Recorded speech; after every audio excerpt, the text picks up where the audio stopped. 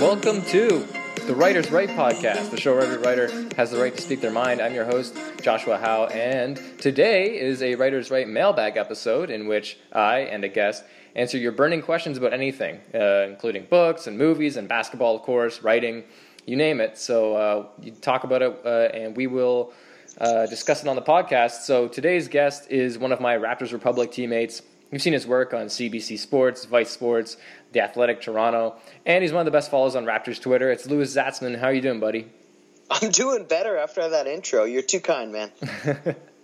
It's true. I never put anything that I don't believe in my introductions. So every person who tells me that the introduction was too much, I'm just going off straight facts. So everybody has to know that. You were at Raptors practice this morning, right? Yeah, I was. Sweet. So this is, we're talking on Monday. I almost forgot what day it was. Today's voting day in Canada, October 21st. So you were there this morning. How's the practice? It's really good. I think a lot of guys are taking a step up in their media comfort this year. Serge Ibaka, most specifically, I think he's taken a DeMar-like leap in how open, how comfortable, how happy he is with the media. It's really awesome to see. It's that championship swag, man. Guys are just confident. They give good quotes. They really know that they're going to be good, and they're happy people are counting them out. Yeah, I heard Ibaka was great. I've gotten that kind of vibe from the team just from preseason and reading and listening to everything that they really do feel like kind of underdogs still. Underdogs maybe not a word that they really want to use, but Van Vliet's always kind of the same way, and Lowry kind of always has the same mindset where they're champs now, but there's still that sort of sense of disbelief. So they have something to be hungry for and to fight for this season. Yeah, so I mean which is cool. It's good. It's not something you don't really want to see, the championship hangover. I was a little concerned maybe we would see that, but I mean, with the kind of the shift of the team, maybe we would have been more likely to see it if Kawhi and Danny Green had stuck around.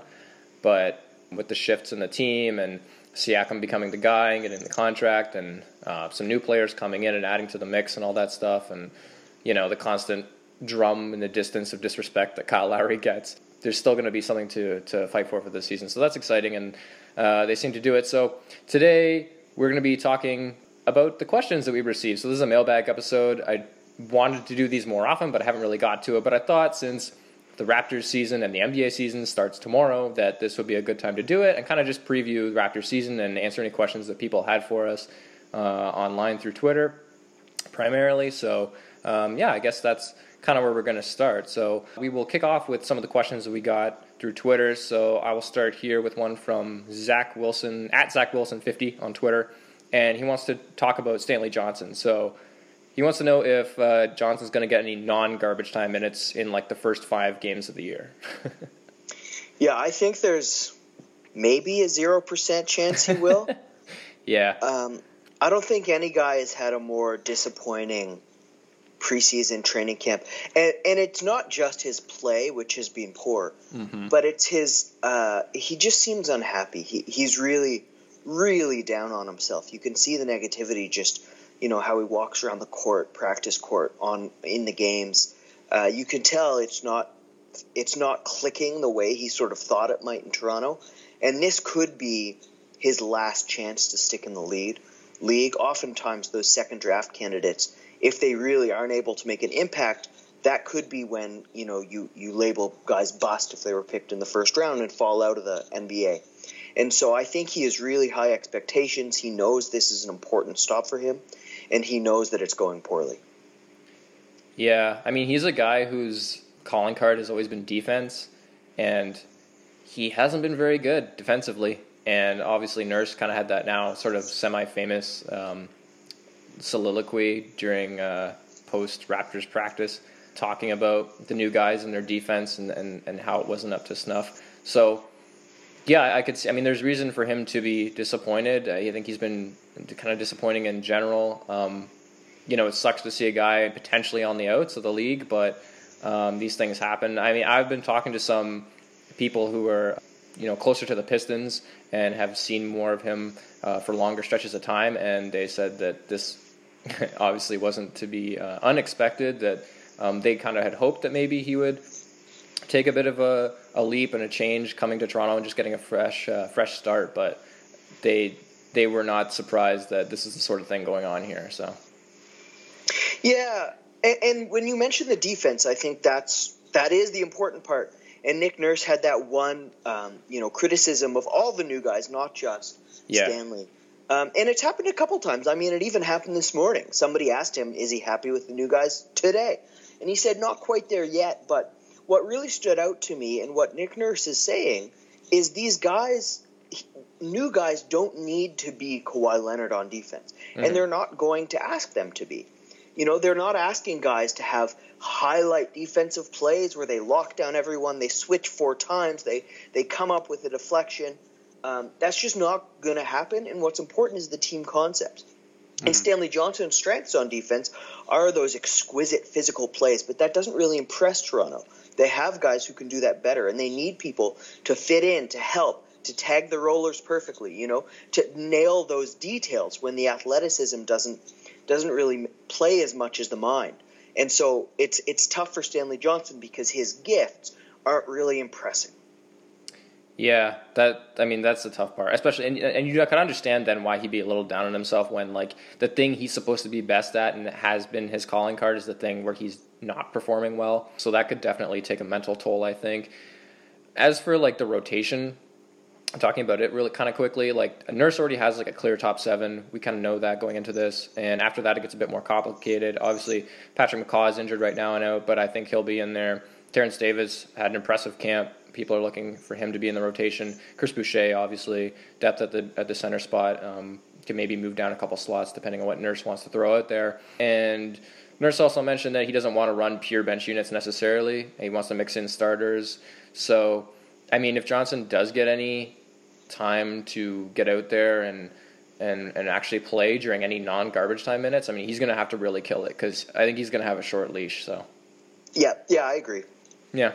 Yeah, okay, so I think that pretty much does it for that question. So the answer really is not likely. But, I kind of think, like, do you agree that Rondae Hollis-Jefferson is probably above him in any potential rotation?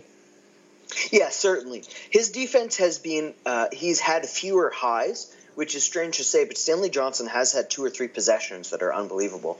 But he's had far higher lows. And his offense, he's forced it less. He's blended in a little quieter. I think Rondae has a little more confidence, and he should slot in as that primary power forward off the bench. Yeah, I would agree with that. Okay, so we got a few questions from Matt Shantz, our buddy, also at Raptors Republic. I'm pretty sure it's at @M_Shantz, I believe. Go follow him. He's hilarious and has many good food takes. So I'll start with this one from him. Does Terrence Davis, speaking of him, since we just brought him up, or I just brought him up, does he make all-rookie or does he jump to all-NBA right away? I mean, he actually could make the rookie teams, right? Like, is that too crazy? I mean, I don't think it's crazy. I mean, I think depending from what I saw in preseason, again, this is a small sample size, and I'm not someone who's watched Terrence Davis much before this, to be fair. So I've had a very tiny sample size of him here. From what I've seen, it really, really depends on who's around him. Like, he's a guy that when he was asked to be the primary creator, he struggled so much more than when he had a couple creators around him and he was playing off ball. He looked so much better in that role, in that position where he was comfortable. I think if he was consistently put in that kind of scenario, I mean, he could have a really good season. Yeah, the question is his minutes. When he's on the floor, and Nick Nurse talked today about how he needs to put his bench guys in positions to succeed. He's going to stagger the starters, I think, more than he did last year. Mm-hmm. And Davis will be alongside one of Fred or Lowry every minute he's on the floor. Pascal Siakam will probably be there for the vast majority. He'll be alongside one of Ibaka or Gasol every minute he's on the floor. He'll be alongside those initiators, as you said, that he needs. The question is whether he gets many minutes, because it seems to me like when Patrick McCaw is healthy, mm-hmm. Nick Nurse will give McCaw the minutes.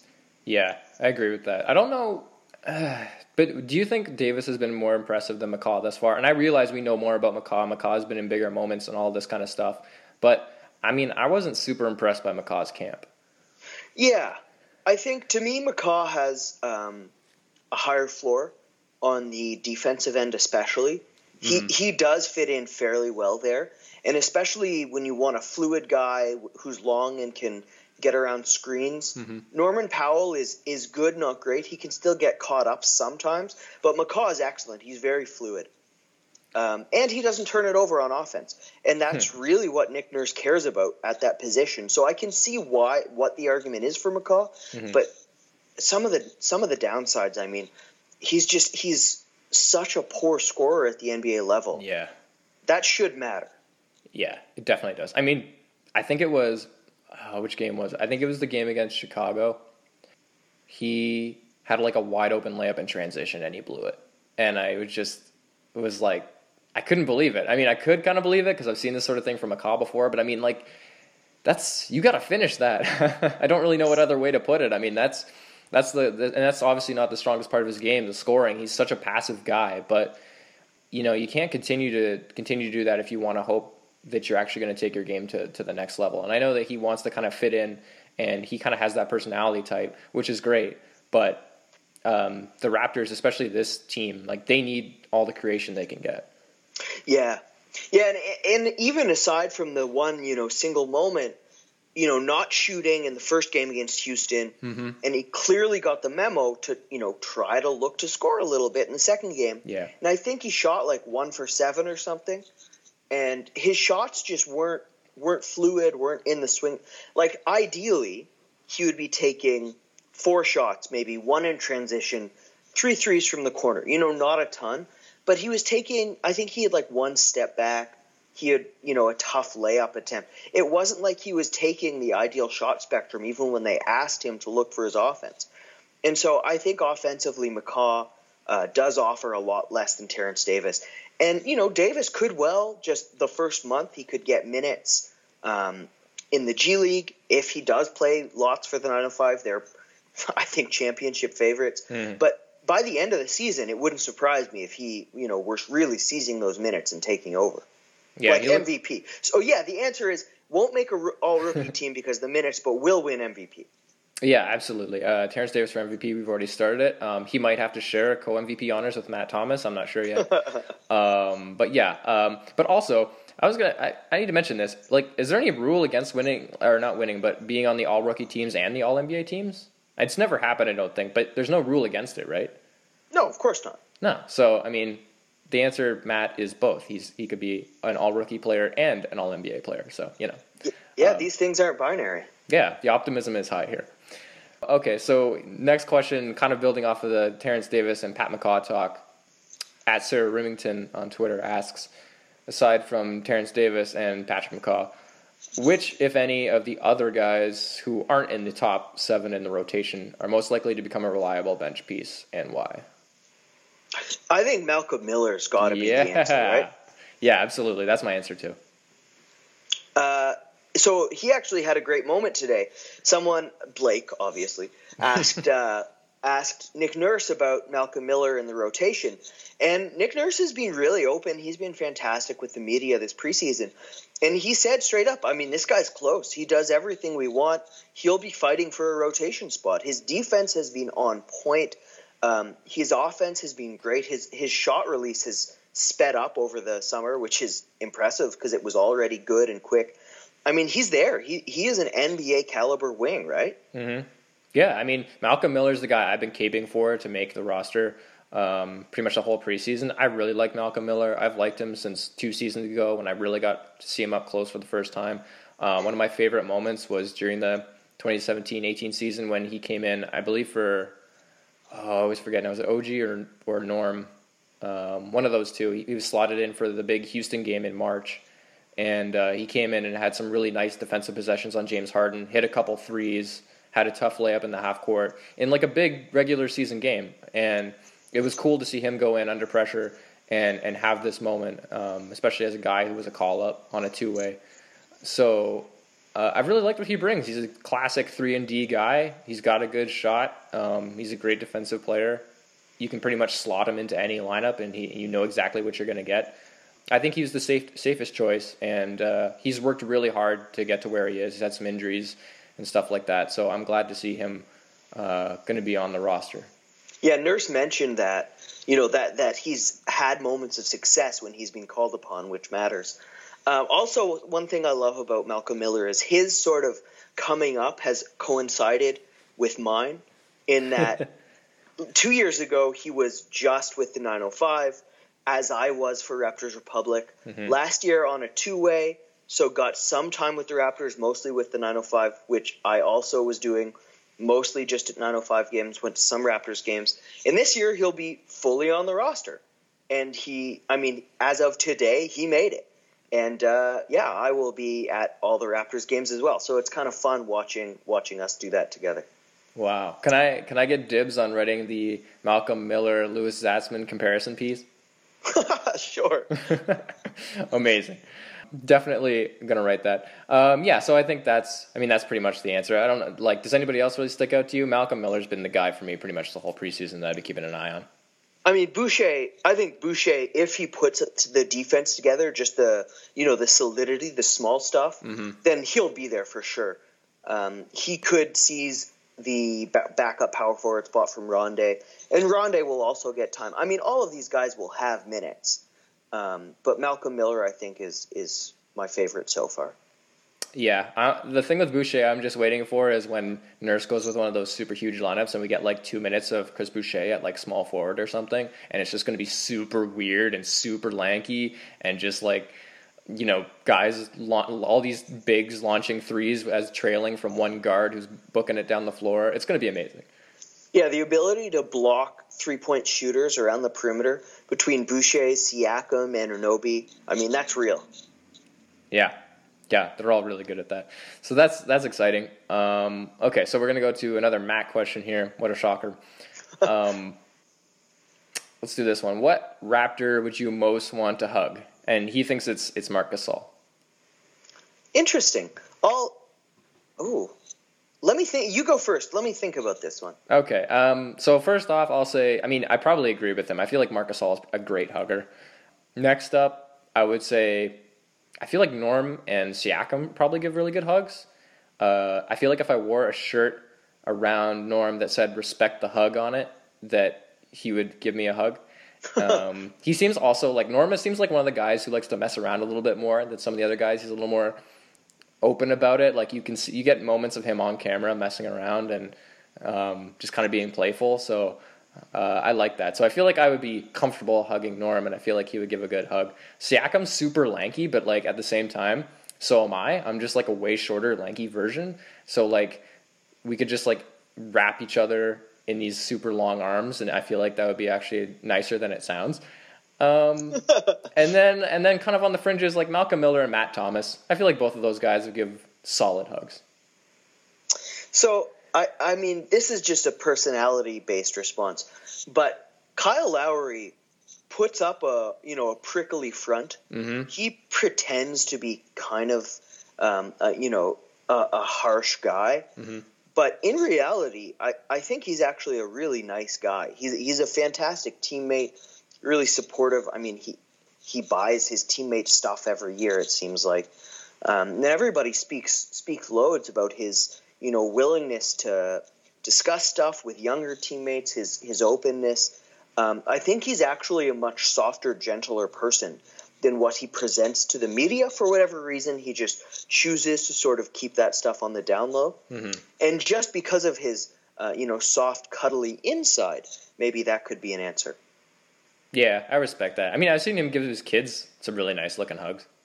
Yeah, as a media member, I wouldn't be hugging any of these guys, but No, we are as media, we are not allowed to hug and or touch and or wear respect the hug shirts, any of that stuff. But we had to answer it because Matt sent us the question. So we'll do one more Matt question here for NBA, and then we'll move to a question that wasn't about basketball. So the last question Matt said was about Serge Ibaka, and he asked, what power forward is Serge going to miss with a punch this season, and why is it Marcus Morris? Oh, that's a good question. Yeah. A Morris is always a good option. Any Morris, really. Yeah, either Morris. It's got to be from the East because there's so many more games. No.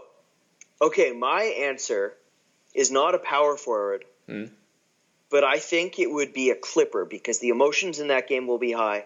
Okay. Maybe Montrezl Harrell. Mm-hmm.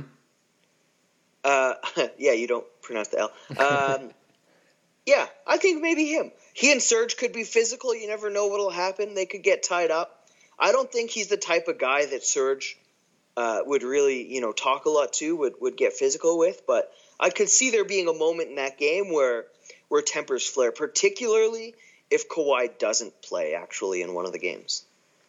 Yeah, that's a good one. I hadn't really thought about the high emotions that are going to be taking place in those games. So yeah, that could definitely happen. When I was thinking about this, I thought about the playing way more games in the East too. So I was looking at East teams. I mean, the Knicks in general are a pretty good bet because they house like 30% of the league's power forwards. That's a good point. But the couple that I came up with are like, this is weird, but like maybe Jabari Parker, who's on Atlanta now, because he has a bit of an attitude. I can see them maybe getting mixed up if he's like at the wrong spot at the wrong time. Kelly Olynyk's always a good bet to see him kind of messing around with somebody. And then I think the one that I'm really going with is Zaza Pachulia because he's on the Pistons.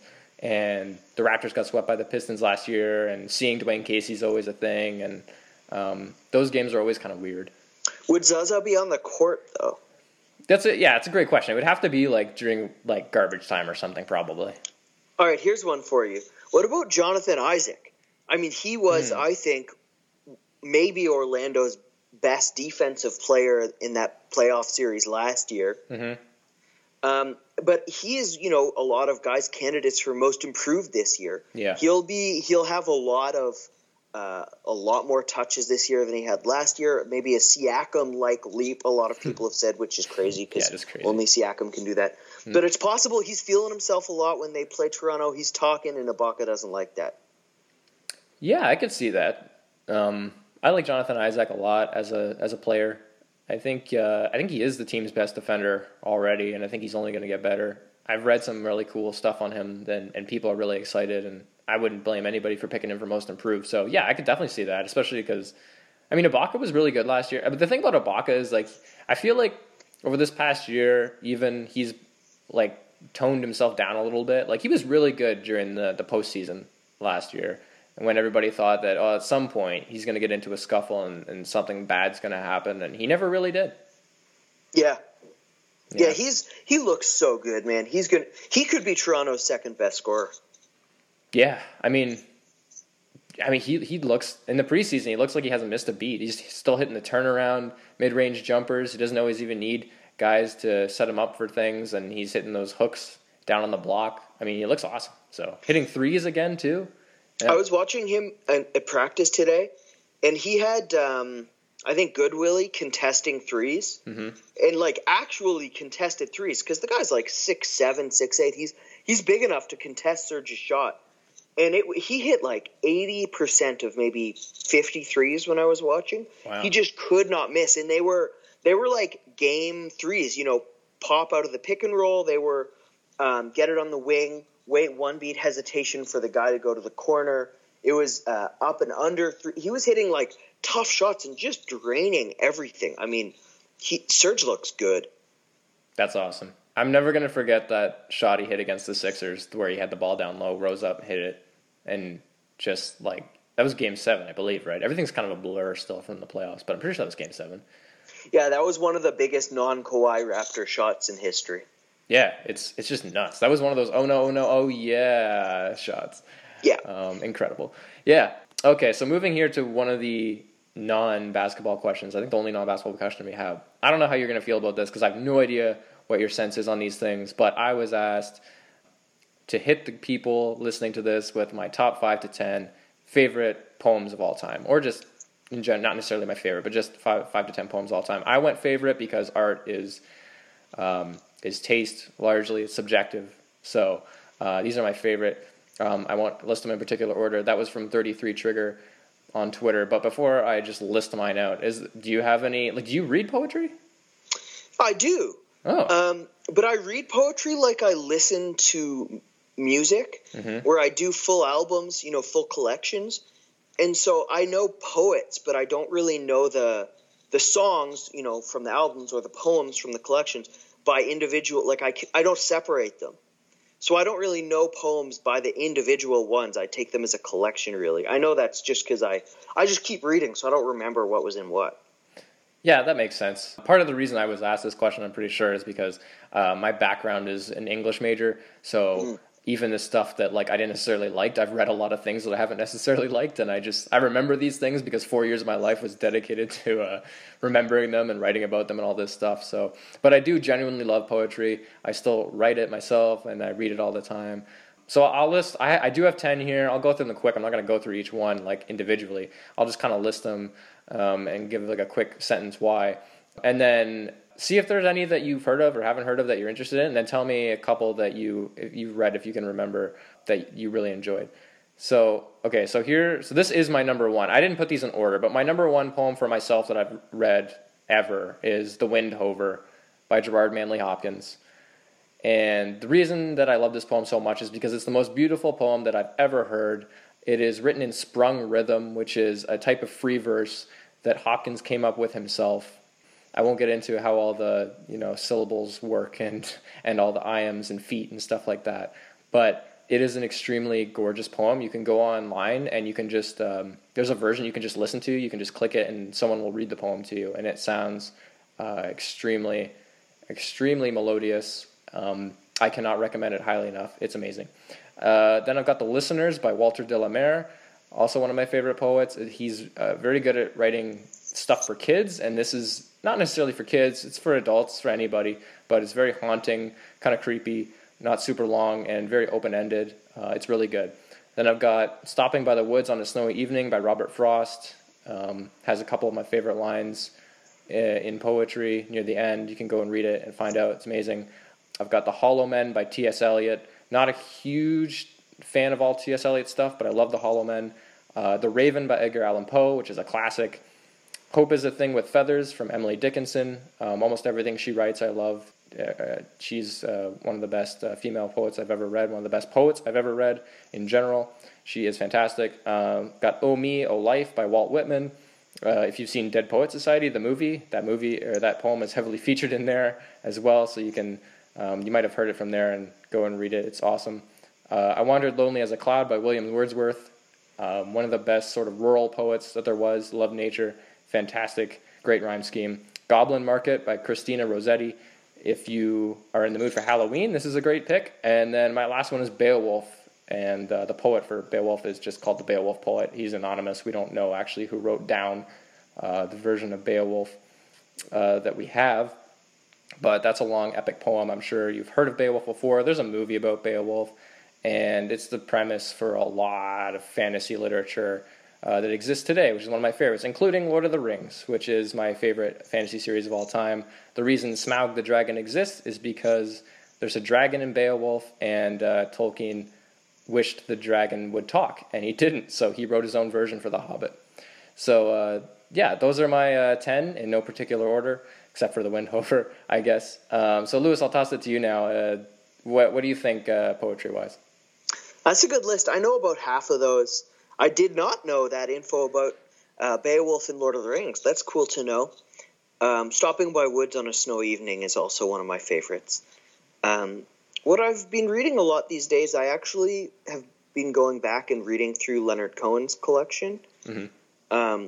Let Us Compare Mythologies, his first book, is my favorite. I usually like people's first anything, producers' first movies, musicians' first albums, authors' first books. I find it's just you have a lifetime to write, to create that first one, and then you have a contract, and you have a year or two to create the second. And oftentimes a lot of your best, most original ideas go into the first. And even if you're technically better with what you create after that, oftentimes I think idea-wise you're less original, you're less creative. And so, to me, Leonard Cohen, he's definitely at his most raw in Let Us Compare Mythologies. Mm-hmm. And technically, he's not as talented as he is later. But that raw ability combined with his love of the sacred and his discussion of the human experience really has a powerful effect. I love Let Us Compare Mythologies. I've also been reading a lot of Ben Lerner. Mm-hmm. Have you ever heard of Ben Lerner? I've heard the name, but I have not read much of it. So I came to him as an author, actually. His first book, Leaving the Atoka Station, his second, 1004. Mm-hmm. Those were the only two I've read. But he talks about being a poet, and so I've read a tiny bit. And I actually, as an author, I love him. He's about, the difference between the real and the virtual. Talks a lot about interaction and what you are versus how people perceive you. And I find his poetry a little less accessible. And I've been enjoying it, but it's one of those things like when you first get into whiskey, the first few times you taste it, you kind of have to make yourself keep tasting it. And it's more difficult to sort of appreciate than a lot of other poetry, but I do find myself enjoying it, even if I don't quite know why. Yeah, I find that stuff interesting. Like, I find myself drawn to poets who tend to be really really accessible, openly accessible, but still convey complicated ideas, because I find that to be actually extremely difficult. It looks easy, but it's not. And I'm always really respected that. I do enjoy some of the heavier poets. I mean, I mentioned T.S. Eliot in here. He's definitely one of the most difficult poets to read if you go through his entire sort of canon, his oeuvre. The Wasteland is one of the most dense poems of the 20th century. So you can go check that out. But yeah, I mean, I also think the original ideas thing is true too. You see that all over the place. Like, I immediately thought of Christopher Nolan and his film oeuvre, where he's visited the same ideas over and over. I mean, a lot of artists kind of have a particular theme that they like to go back to and explore again and again until they've exhausted it, and sometimes they never feel like they've exhausted it. But, I mean, just using him as an example, I mean, his first film, Following, is a lot. You can see the roots of it in something like Memento, which came later, and then Inception, which a lot of people think is maybe his best movie. Those three things are like intrinsically tied together, and then a lot of his other movies have the same sort of themes either in the background or portrayed differently. But those movies are all pretty similar and kind of leading up, one building off of the other. And I find that's pretty typical in art for most writers and filmmakers, and really any kind of artist. So that's a really cool idea. Yeah. Yeah, and there's always people who, don't fall under that rule, people who are just absolute masters of their craft. Yeah. Someone like Margaret Atwood, who just is phenomenal no matter when. People who have more ideas than, the rest of humanity combined, and just they can never do something that's not brilliant. There's people like that, but in general, I find the first is my favorite. Yeah, those people are few and far between, I find, but hey, when we find them, I mean, geniuses really in what they do, those are always great and worth celebrating. So I would agree with you there. So I guess we should get back to basketball now. So I got some questions here that are kind of like more some of the basic, some more basic questions about the upcoming season. So I just want to start with preseason. So in terms of lessons, so what's the biggest lesson you learned from preseason that was something that you didn't necessarily know before? I think I expected the Raptors to let Pascal eat, to have him be the big dog and fill Kawhi's shoes. But what I learned was they're actually, I think, going to go back to the 2017-18 style of play. Yeah. Really eschew shots from the mid-range, have even their best scorers like Pascal try to only score, in the flow of the offense, run at all possible points, shoot a ton of threes, and just ping the ball around as much as possible. So I think that's what Nick Nurse wants. That's what the players seem to have bought into. And if that Brooklyn game where they ran a pretty tight, rotation over the first three quarters, if that game was any indication, the offense will be very egalitarian.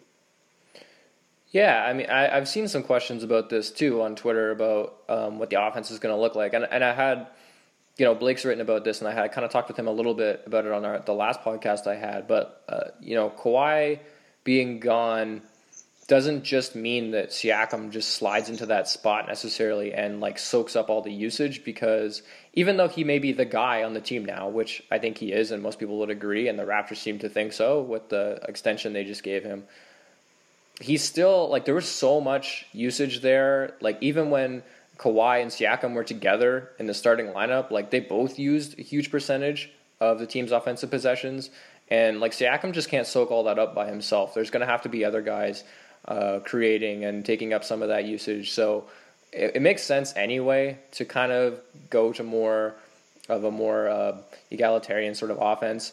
And I think it's also like what Nurse wants. I mean, like Siakam's a different kind of situation than some other players. Like Kawhi came in, he's a superstar player. He basically gets to control what he can control, and he could go to Nick Nurse and say pretty much anything and say, this is what I'm going to do, this is how I'm going to do it. Now, obviously, Kawhi was very, like, you know, he bought in and he wanted to do what the team wanted to do, but at the same time, he's a superstar, and there were possessions that he was like, okay, I'm the best player on the floor, I'm going to do this now. And Siakam is a little different. I mean, he's come up through Toronto. He was never expected to be a superstar. We don't even necessarily know if he's ever going to get to that level, but he has hit some level of stardom. And he's never had the opportunity to really take those sorts of possessions, and I'm sure he will at some point more this year. But everything has always been kind of in the flow of the offense. So I think he's going to be more open to having that style of offense. And because of that, I think Nurse can more create sort of, again, more like in 2017-18, what he visions for the offense. And he doesn't necessarily have to deal with, you know, being diplomatic with a superstar player who at times is just gonna take over the offense and do what he wants, which is not necessarily a bad thing. I mean, the Raptors they won a title, so it's fine, and is even bigger in the playoffs. Obviously, it's a bigger idea, but in the regular season, yeah, I mean, I think we're just going to see a lot more of a pure Nurse style system this year. So I agree. Yeah. I think the other thing I noticed was Van Vliet looks amazing. I've been watching him really closely because obviously everybody's like interested and concerned with what he's going to do. I mean, he's not extension eligible. He's going to be an unrestricted free agent. This is a big year for him, and everybody's, you know, trying to figure out what his role is going to be. How often is he going to start? When's he coming off the bench? If he starts, how much does he really get to show what he is capable of going forward? Can he keep up what he was doing from the playoffs in a very small sample size? But he's looked really good. Like, he's looked better running the pick and roll. He's looked better shooting off the dribble. So everything there is really encouraging. Yeah, I think the biggest thing for that, I mean, skill development is real from the point guard spot, but the biggest thing is just health. He was injured almost all last year. People don't realize that, but he had, hip pointer and stuff. He had back stuff. He had stuff going on with every part of his body. And if he's healthy now, that's where the biggest jump will come from. Yeah, that's something that's hard to, unless you're around the team a lot, and even then it's sometimes hard. You can't always tell what guys are going through. But yeah, like even I remember Blake recently talked about how Van Vliet kind of said that he finessed his way into like starting second halves in the playoffs and the finals because he had a hip pointer, so he wanted to stay warm, which nobody knew about. So yeah, he's been going through a lot, and obviously smaller guards tend to get beat up more easily, and Van Vliet's never been a guy shy driving into the paint and stuff. He falls all the time. So yeah. By the way, you've seen Van Vliet more recently than I have. How badass does that scar look in person? The eye scar? Yeah. Yeah, that's real. So I had a one-on-one with him the other day, humble brag. Mm-hmm. And I got caught for a moment. I was asking him about Terrence Davis stuff, about the undrafted story, and I really wanted to distract or to go off topic and be like, dude, that scar's not going away, huh? That's forever. Yeah. I didn't because I was on topic. Mm-hmm. But his eye scar is real. I think that's permanent. Yeah, I mean, it's kind of a good thing they won the title because of that, because I feel like if they hadn't, he kind of got that scar, and it might be associated with negative memories, but they won the title, so at least it's associated with winning a chip. Yeah, exactly. That's a championship scar forever. Yeah, that it is. Okay, so moving on here. How did you feel about Nick Nurse going in on guys at practice? Were you at the one where the kind of infamous one about him saying nope, nope, nope, and talking about the new guys defensively? I was.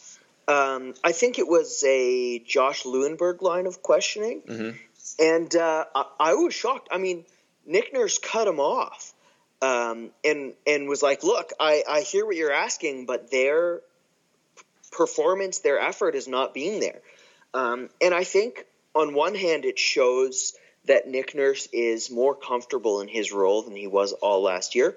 But I think the more important takeaway is just he knows what it takes now, and he's not going to accept anything less, even in preseason. Yeah, I think it's a good thing. Like, I think the fact that they won a title now, he's a championship coach and the only one in franchise history. Like, I feel like he has a longer leash than maybe some other coaches in some other situations, so he can say things like any other coach in any. He's got a leash forever at this point. Yeah. So I mean, he can kind of say what he wants, obviously, as long as it's not like super crazy. But I mean, I think it's a good thing. Like, I always like when coaches are candid, at least to some degree, like depending on what a topic is. But around stuff like this, I think it's good for a coach to be candid. And I mean, he didn't say anything egregious. He just said the truth. I mean, I hope that you would hope that kind of thing lights a fire under some of those guys. I mean, a lot of players say they like when coaches are critical of them and will give them positive, things to work towards and stuff like that. So, I mean, I think it was a good thing. I mean, it's what Toronto's culture, it's what they've built and what they want it to be, and what they want it to what they want to be as sustained as. So, I don't know. I thought it was a good thing. I didn't mind it at all. Yeah. The whatever he's doing to get players to play well, it's worked so far. So. Yep, sure has. What's Toronto's biggest strength this season going to be? Biggest strength, I think, is the defensive side of the ball. Yeah. It's like the playoffs last year. Every guy who will be in the rotation is a defensive positive. And that is just such a high floor for performance. It means no matter what happens with your shot, with hangovers, with anything, guys are going to, be in the right places, and they're going to win a lot of games based on that alone. Yeah, I agree. I have their defense written down here in big letters. I think that's the obvious biggest strength that they've got. I mean, just like you're saying, they've got plus defenders across the board, and obviously some of the bench guys, maybe you'd like to see more from there, but they're the kind of guys that are known for that, and it's a really solid defensive group pretty much all around. All the returning rotation guys know what it's like to dig in, to be into tough situations, to have to fight on defense, and obviously, extending off of their defense, they're going to have to use that to create offense as well. So its importance goes beyond just getting stops. So I think they'll be good there, and they've obviously still got a lot of high IQ players on the roster: Marc Gasol, Kyle Lowry, Fred VanVleet, guys like this. They know what they're doing, and they have chemistry built in. So yeah, I think defense is going to be their calling card for sure this season. Yeah. So on the opposite end of that, weakness. What's the biggest weakness? The biggest weakness will, I think, probably be self-creation. Yeah. Pascal Siakam is elite, but in the playoffs, it was pretty clear if you put a center on him who's fairly mobile, even Brook Lopez did a pretty good job, and he's not known as the most mobile center, just someone who can contest at the rim, stay on his feet. That Siakam will struggle at least a little more against guys like that, even though he still had breakout games. And so I just wonder if teams do put centers on him, and if they force the guards to create from the perimeter step-back threes, there could be games where guys are cold and the Raptors don't score more than 84 points. Mm-hmm. Transition is always an option. There's ways to jimmy it, mm-hmm. But they're not always going to hit 24 threes like they did against Brooklyn, and there will be games where the offense looked quite poor. Yeah, I agree. I have pretty much the same thing here. I've written down just their lack of creators. Things are going to get tight for them, I agree, especially in the half-court situations, depending on the units that Nick Nurse puts out there. There are things like from Siakam's game that we haven't really still seen yet, even in the preseason, mostly because I feel like when Siakam was on the floor in the preseason, he was still kind of able to do whatever he wanted and get to where he wanted and do what he needed to do, so he didn't really need to try some of the things we've been waiting to see him try. I mean, yeah, he did shoot a few more threes, kind of looked pretty similar there. He's going to have to continue to do that. I've been waiting to see him pull out some of the mid-range stuff, some of the working in the pick and roll as the ball handler stuff. He hasn't done a lot of that yet, but he's going to have to, depending on some situations, some games coming up where opponents will throw things at them that if he wants to be able to score, he kind of has to pull some of that stuff out. I mean, some of those things are obvious antidotes for what you're talking about, like in the playoffs, where he, because of the skill set at the time, he was limited to what he could do against a Joel Embiid, a Giannis Antetokounmpo, guys like that. And I mean, you're always going to be limited to some degree against those guys. Those guys are fantastic defenders, all-world defenders, so, it's going to be difficult no matter what. But if he wants to remedy that, he had to add some things to his game, and I think we're still kind of waiting and seeing how consistent he can actually be in real game scenarios as the go-to guy with all the pressure on him. And obviously we've seen all the workout videos where he's doing stuff like that, but I'm looking forward to actually seeing him do it on the floor. And one other thing, to his positive, or to the team's positive that they'll do with Siakam, that Nick Nurse mentioned today as well, is they're going to use him as the point guard, for some real minutes. Like, not just one possession, like actual minutes where he's the point guard on the floor. And like a Ben Simmons type situation. And in a playoff series against Philadelphia, Toronto did pretty well, neutralizing Ben Simmons in the half court, even if he was still a terror in transition. But, in the regular season, when Pascal Siakam is the only guy, or is the point guard, and Toronto has nobody below 6'7", I mean, there could be 2 to 3 minute stretches where your offense is just put it in the post and get an easy bucket or get fouled. And so Siakam is going to have tons of different ways to score this year. It won't just be, what can you create against a set defense? And so it's not like everything will come from the mid-range. There's ways to make it a little more creative, and I'm really excited. Just like you said, I'm excited to see how they do it. Yeah, there's definitely some different things to try out. It'll be really cool to see what Nurse ends up pulling out. So bouncing off of that, Toronto as a team, their record, what's it going to be, and what seed will it get them? Did you take the over or the under for this season? I believe it's 46.5. I honestly, I think the 46-47 range is fair. I would take the over on 46.5. That's insanely low. Mm-hmm. But I don't think they'll hit 50. Okay, yeah. I think they'll probably slot in as the fourth, probably the fifth actually seed. Mm-hmm. Just because a lot of load management games will sap them of that offensive punch.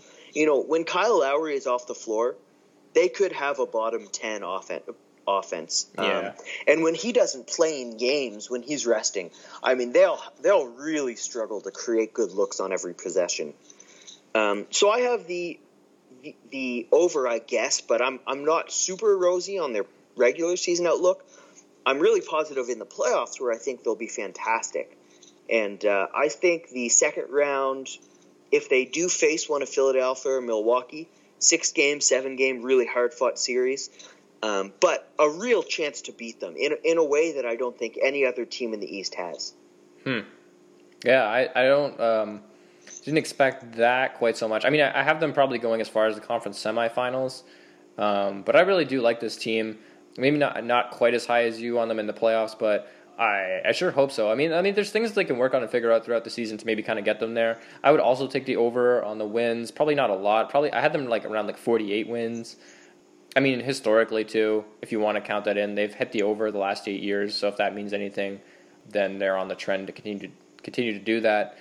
I would say that if everything works out well as it possibly can, then they could hit the third seed. I think that's kind of their ceiling, is third seed if Norm has a really good season and OG does what he needs to do, and some of the bench guys, depending, after sort of the 7-8 rotation guys, somebody kind of steps up. I think they could land there, depending on how much of the load management thing actually happens and how often Gasol is used and Lowry, and if not too much weight is put on those two guys to carry things as two older players and all that. And if Siakam really is what everybody thinks he's going to be. So, yeah, I think that best case scenario, they end in third seed, and that's kind of where I had them. So, I mean, and overall, I think this year is kind of just going to be more of a fun year because, I mean, everybody's kind of looking forward to the summer of 2021 anyway. That's sort of the long game here. So I think this season's just kind of going to be fun that way. Interesting. We have, not too different, but, the kind of opposite takes in about where the Raptors will thrive via the regular season or the playoffs. That's fascinating. Yeah, I definitely think they're going to be better regular season team than playoff team. But I mean, I obviously love them to be a better playoff team. But I feel like they're, I mean, obviously without Kawhi there, but I feel like they're easier to scheme for this year in a way that, I mean, the best teams in the East, the top two teams really, are just going to be able to handle pretty well. I do really want to see, though, speaking of that, I do really want to see the Raptors' big lineup go against Philly, because that could tell us a lot of stuff. Yeah, Philly, I think, is going to roll to a lot of wins in the East, but Jimmy Butler is he's so much better than people realize. Mm-hmm. I mean, without him last year, they would have maybe been swept by Toronto. Like, he was that important to that series. And yeah, I get Josh Richardson, Al Horford, huge additions. But without Jimmy Butler, I really have to see it before I believe that they're that much better than Toronto in a playoff series. They're another team that's going to struggle offensively, I think, for sure. And they've got some figuring out to do and how they want to work things. And obviously they want to have Embiid be their go-to guy all the time, which wasn't the case last year with Butler on the roster. So that is going to be interesting. I just feel like that team is going to be so monstrous defensively. I mean, at every position, they've got guys that are either just huge or, are actual lockdown defenders or whatever. So, and I feel like the offense, it'll be easier to come by for them. I think that's something they can figure out. And they can, if they have a good defense to start with, then stuff on that other end will kind of come in time. So they really scare me, but if I'm a Raptors fan. But yeah, the Raptors' big lineup could be pretty fun too. So yeah, so that's pretty much it. Did we really miss anything? That's kind of the outlook on the season, I think, right? I think we covered most of it. So yeah, I'll wrap it up here then. I want to thank you for coming on to the podcast again, Lewis. It's been a while since I've had you on, so it was good to have you on. I'm sure I'll have you on again more in the future as the Raptors season rolls on, the NBA season rolls on. Is there anything you want to plug before you go? I know that you're writing about more than just the Raptors this year. Yeah, that's okay. I have a piece coming up tomorrow morning with CBC about Fred and Terrence. Should be exciting. You can follow me at Twitter, just my name. You can find that tomorrow. Nice. That's awesome. That's going to be really exciting. I will make sure to retweet that. I hope everybody goes and reads it. If you're listening to this podcast, sounds awesome. If you're looking for this podcast, you can find it on Anchor.fm or the Anchor app. It is called The Writers' Right Podcast. You can also find it on Apple Podcasts and now on Spotify. You can find it there too. You can follow the podcast on Twitter at Writers' Right Pod, where I post links to the episodes and usually to the work that my guest has written, if we're talking about that. And until then, you can follow me at Halvolution on Twitter, as always. And you can find my own online work at Raptors Republic. And I'll have some other things coming up this year. Going to be a big year for me as well. I've got some stuff going on that I'm going to be working for with the Raptors organization. So you'll see some of that stuff that I'm going to post at some point. And then I'll probably have some stuff coming from Sportsnet as well down the line. So stay tuned on there and continue to listen. And thank you so much. I hope you have a great day.